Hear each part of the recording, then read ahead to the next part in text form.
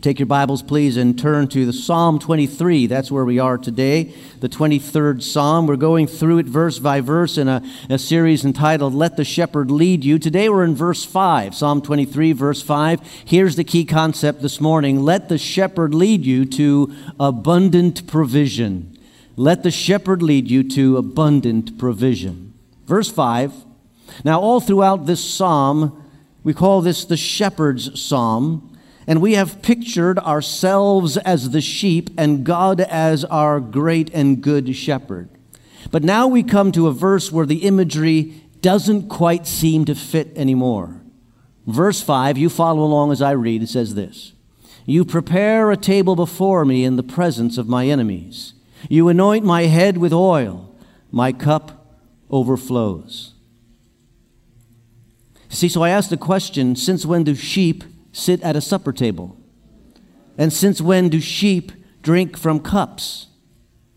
You see, I want you to see how the imagery is changing now. All along the psalm up to this point, we have been asked to embrace our sheepness as followers of the great shepherd. But the picture of who we really are in the sight of God is being altered now as we come to verse 5. We are no longer in the fields. We are no longer in the valleys. We are no longer sheep being led, but we are the people of God being welcomed into His presence as our wonderful host. The imagery has changed. Now, I know there are some interpreters who work very hard to keep the outdoorsy imagery alive. And they say that the table is meant to be understood as the tableland, like a high mesa pasture. But I think you really have to stretch the language to keep that image. And still, you got sheep drinking out of cups. So it doesn't fit.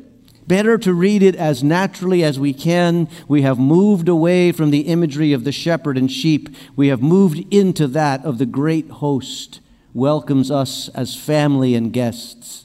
And once again, we see that we speak directly to our shepherd host. In the beginning of the psalm, the psalmist is speaking about the shepherd. In verse 4, we saw a transition as he's speaking to the shepherd. Verse 5, we're speaking to the shepherd host. You prepare a table before me. And what does our shepherd host do? First, he welcomes us. He welcomes us into his home. He welcomes us into his presence. Now, we often use this psalm in funeral settings. And so if the imagery is meant to apply to the transition from this life to the next life, then we can picture this home as heaven. Charles Spurgeon used to talk about heaven being our home and death is but the front porch. You pass through that to get into the great eternal home. And in that usage, David is saying that God is your shepherd through life, and when you die, you are invited into his home forever. Because remember in verse 4, death is only a shadow. We're in the valley of the shadow of death because the believer does not face the real thing. Death is defeated. Ultimately, the second death cannot touch us, and we move through that porch into the house of God. But the imagery doesn't have to only apply to that transition. We don't have to wait until we die to experience the nearness and the presence of God, to experience the welcome and the hospitality of our Savior. He's with us right now. He gives his presence right now. We can live close to him today. So I encourage you to kind of keep both imageries alive in your mind, both that great presence of God and the glory that is to come, and both a demonstration of his emotion and his love for us, wanting to be with us right here, right now. He welcomes us into his presence. Secondly, he prepares for us. You prepare a table before me. As we enter his hospitality, we see that we are expected. We see that we're prepared for. And that's just what you do when you're excited about having company, isn't it? You prepare for them. And your preparation for your guests who are coming speaks about your admiration for your guests, your desire to be with them, the excitement that you have, and the fact that they're coming, and your love for them. It's planning and anticipation that demonstrates your readiness to receive them. Yesterday, Sylvia and I went to a graduation party, and as we rounded the corner to where the party was taking place, there was decorations already up. There's a place to get your food. It was already prepared. There were drinks and tables set up and made ready. Immediately, we were welcome because we were prepared for. But you might have experienced the opposite of that sometimes, right? Sometimes when you go to somebody's house, it might be that there were no preparations when you get there. They answer the door. It's kind of in a fluster. Oh, is it really that time already? Oh my gosh, I lost sight of time. Sorry, the place is a mess. There's no food in the house. Oh, I'm so sorry, but I'm so glad you're here. No, you didn't remember I was even coming. They're not glad we're here at that situation. But when the experience is gracious, when the welcome is warm, when you enter the home and you can tell immediately that something great is being prepared. What smells so good? And oh, look, the table is set and all hors d'oeuvres before dinner. Wow, this is great. You feel honored. You feel welcomed and built up. And that's how God welcomes us into his presence. He prepares for us. And why is it that God wants us to be near him? Why is it that God does this in terms of readiness for us to experience fellowship? It's not because we're so worthy. It's because that's who he is. That's his nature. He wants us to be near him, so he welcomes us as an act of love, and it's his nature to do so. I love the Dennis the Menace comic strip that I saw not too long ago. It was Dennis and his friend, and they were walking out of the Wilsons' house. You remember, the neighbor, the Wilsons? And each of them had a cookie in their hand. And Dennis was telling his friend this, says, Mrs. Wilson doesn't give us cookies because we're good. Mrs. Wilson gives us cookies because she's good. God gives us grace because he's gracious. He shows us love because he's love. He finds joy in expressing that love, and it's a love that flows out of his identity, not out of duty. He does so selflessly, extravagantly, beyond our expectation. This table is prepared. Picture a banquet table. This is not a pile of burgers at the end of the table. It's extravagant. It's abundant. And notice it's he that does the preparation. Think of that. The ultimate being in the universe prepares for your presence. He prepares the table. He could have had somebody else do it. He could have said, I'll get my people, set up a meal for you. But he does it himself. The table is prepared by the host, and a banquet table in the presence of our enemies. Remember, the enemy is nearby in this imagery. Now, that might cause you to think, well, we got to eat fast, take a quick bite, be on the lookout, be on the alert. But since it's God who has prepared this feast, it's God who's welcoming us into his nearness, we have a calm courage. We have the ability to eat even with the enemies near, because this is the one who has shepherded us through life, shepherded us through the valley times, and the valley times end, and now he wants to remind us of his love. All of verse 5 really is meant to conjure in your heart and in your mind the image of how much God loves you.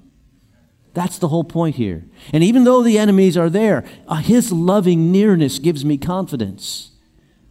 And so he welcomes us, he prepares for us, but then he does something more. Then he honors us in a wonderful way. In the presence of our enemies, we get this feast. In those places where we are reminded that life is tough and we recall that there are those who are out to hurt us, the shepherd host is on our side. You see, the people of God have enemies. We would not be like our Lord if we didn't have enemies. He's not pretending that there's no problem. He's not making us forget about our enemies or giving us a little distraction, a little diversion, just a little relief. No, he's saying, I want to show your enemies that you are mine. And this is what I do for those who are mine. I honor them while the enemies look on. You see, there are some interpretations that say that, well, really, what David is saying is this table is meant to be shared with the enemies so your enemies become your friend. That's not it. That is not what this is being said. That's kind of a wishful thinking interpretation. Rather, we see a table where God feeds his beloved, and the enemies look on while the beloved are honored and fed. The enemies would like to pounce on the food and pounce on us. But while he is with us, protecting us, his nearness keeps the enemies at bay. He doesn't provide a table for us to hide under while the enemies are there. No. He honors us in front of our enemies. They're made to see that God lavishes his love on those who are his. This is the table of your vindication. God honors you. He's vindicating you. All the injustices, all the hurts, all the unfair treatment will be addressed. The wrongs will be made right. God judges justly, and he'll honor those who are his. This exact theme comes up again from the pen of David in Psalm 27. He says, "For in the day of trouble he will keep me safe in his dwelling. He will hide me in the shelter of his tabernacle. He will set me high upon a rock. Then my head will be exalted above the enemies who surround me." Vindication. Here in our psalm and there as well, vindication. You are vindicated for your faithful following of the Good Shepherd. Vindicated as he blesses you. This very verse came up in a story I was reading. And in the story, there was a little girl, and she was being disciplined during dinner time. In fact, she had to have a timeout. And the rest of the family was eating the meal, and they turned her chair around so she would face the wall. They gave her a little tray table, and they said, "You eat facing the wall. Don't say anything. Just sit there and eat. We're going to continue the meal as a family, but you're getting a timeout." And, she kind of felt bad about that and so forth. And she was quietly eating right until the moment that she blurted out, "Thank you, Lord, for preparing a table before me in the presence of my enemies." Wow. She paid a little too much attention in Sunday school. But normally when you're in the presence of your enemies, as I mentioned before, even if you eat at all in the midst of the struggle, it's in haste and it's in fear. You remain on alert. But this is a picture of relaxation, the great banquet while the enemies look on. And in their presence, you are honored. And in their presence, you are anointed. Did you catch it? The very next phrase, "You anoint my head with oil." That's a further honor for you. It demonstrates the esteem that the host has for you. You come into the banquet room and there's that sense, this is all for you. This is because I love you. Because I want you to be blessed and honored. Now, when you think about it for a moment, if we were invited to a banquet and God was the host, I'd just be happy to be in the room. I don't have to sit, at the table. I can sit at the kids' table, the little table. It kind of reminds me of all my dinners at my grandmother's house and growing up with all my Italian relatives around. And we would have these big, huge dinners. And I remember the candles and the smells and the laughter and the conversation that was happening. And for a long time, I was at the kids' table, and these dinners went on and on. And I was with the kids' table, and then there came a time when they said, "Mark, come on up and eat at the big table." Wow, what a promotion. Okay? I'm eating at the big table. I'm with the big people. And you know what I learned? That's no fun. What are these people talking about?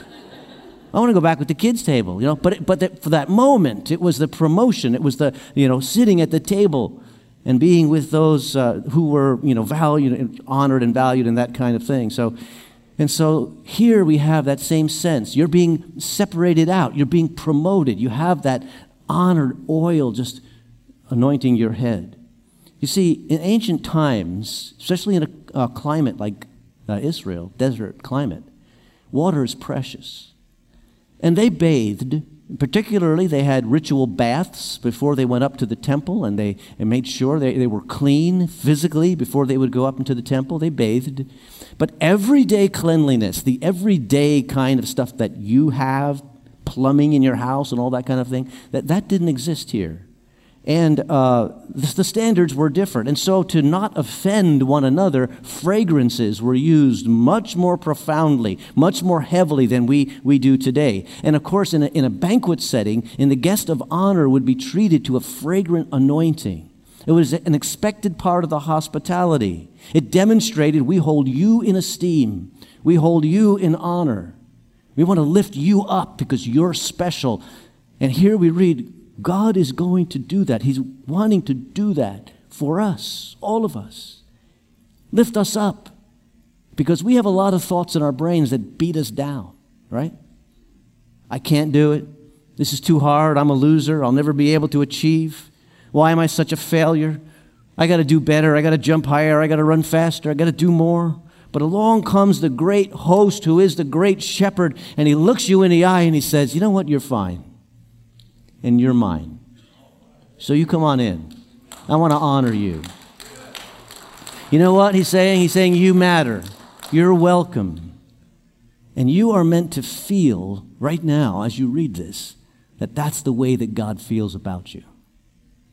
And so there's a little bit of a challenge here. And the challenge is this. If God honors us in that way, we are meant to give honor away also, to honor one another.